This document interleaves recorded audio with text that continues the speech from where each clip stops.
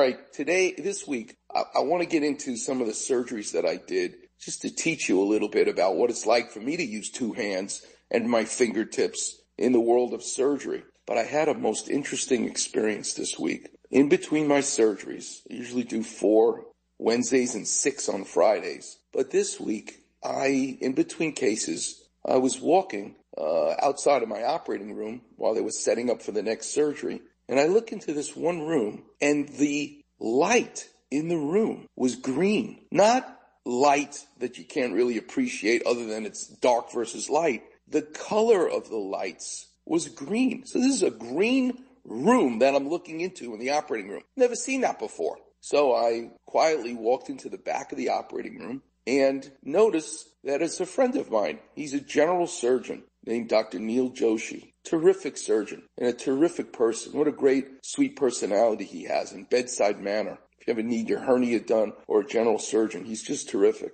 And I said to him, why are the lights green in this room? He said, well, I'm doing, I love Michelangelo. Well, the other contemporary in 1500 was Leonardo da Vinci. He's using a device, a robot called the Da Vinci to do a hernia. And he said the reason we have the lights green is because we're looking intently in these 3-dimensional screens. And it's more comforting to be with green light than regular lighting. Really? And I just could not believe he's sitting, not scrubbed, in the corner of the room behind this huge machine, which costs $2 million. The patient is on the table under anesthesia with the robotic arms using essentially chopsticks, but the tip of the chopstick can be changed from being something to hold sutures so you can sew things together versus a scissor to cut something versus a tool that allows you to cauterize any bleeding versus another tool which lets you grasp the tissue itself. So he's sitting in one corner of the room and the robot is over the patient with anesthesia in the other side of the room. And the biggest advantage, it's not really necessary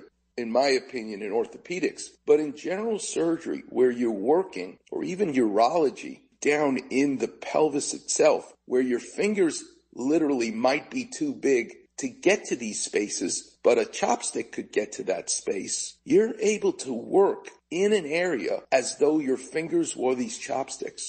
It was without a doubt one of the coolest things I've seen in a long time. And that's really what I'd love to talk about today. How to make whatever it is that you do better, even the simple things, like taking a razor to shave your head. Todd Green came up with the idea of putting that razor blade on your fingertip, not holding a handle, but actually making it part of your finger so that you can touch and feel and work the sphere of your head in a better way. And to have people amongst us who think about innovating in art, in music, in surgery, is without a doubt one of the greatest things we can do. I then went and did my surgery on a patient who had his ACL fixed 30 years ago with the older technology. You know how we gripped tissue and pulled it back into place and held it there 30 years ago? We drove a staple. Just like you put that tar paper up on your roof with a staple gun, or you staple 2 pieces of paper together. That's the technology, is to drive this metal hook staple into the bone. It worked, in a way. It worked. It did its job. Not great, but it did its job.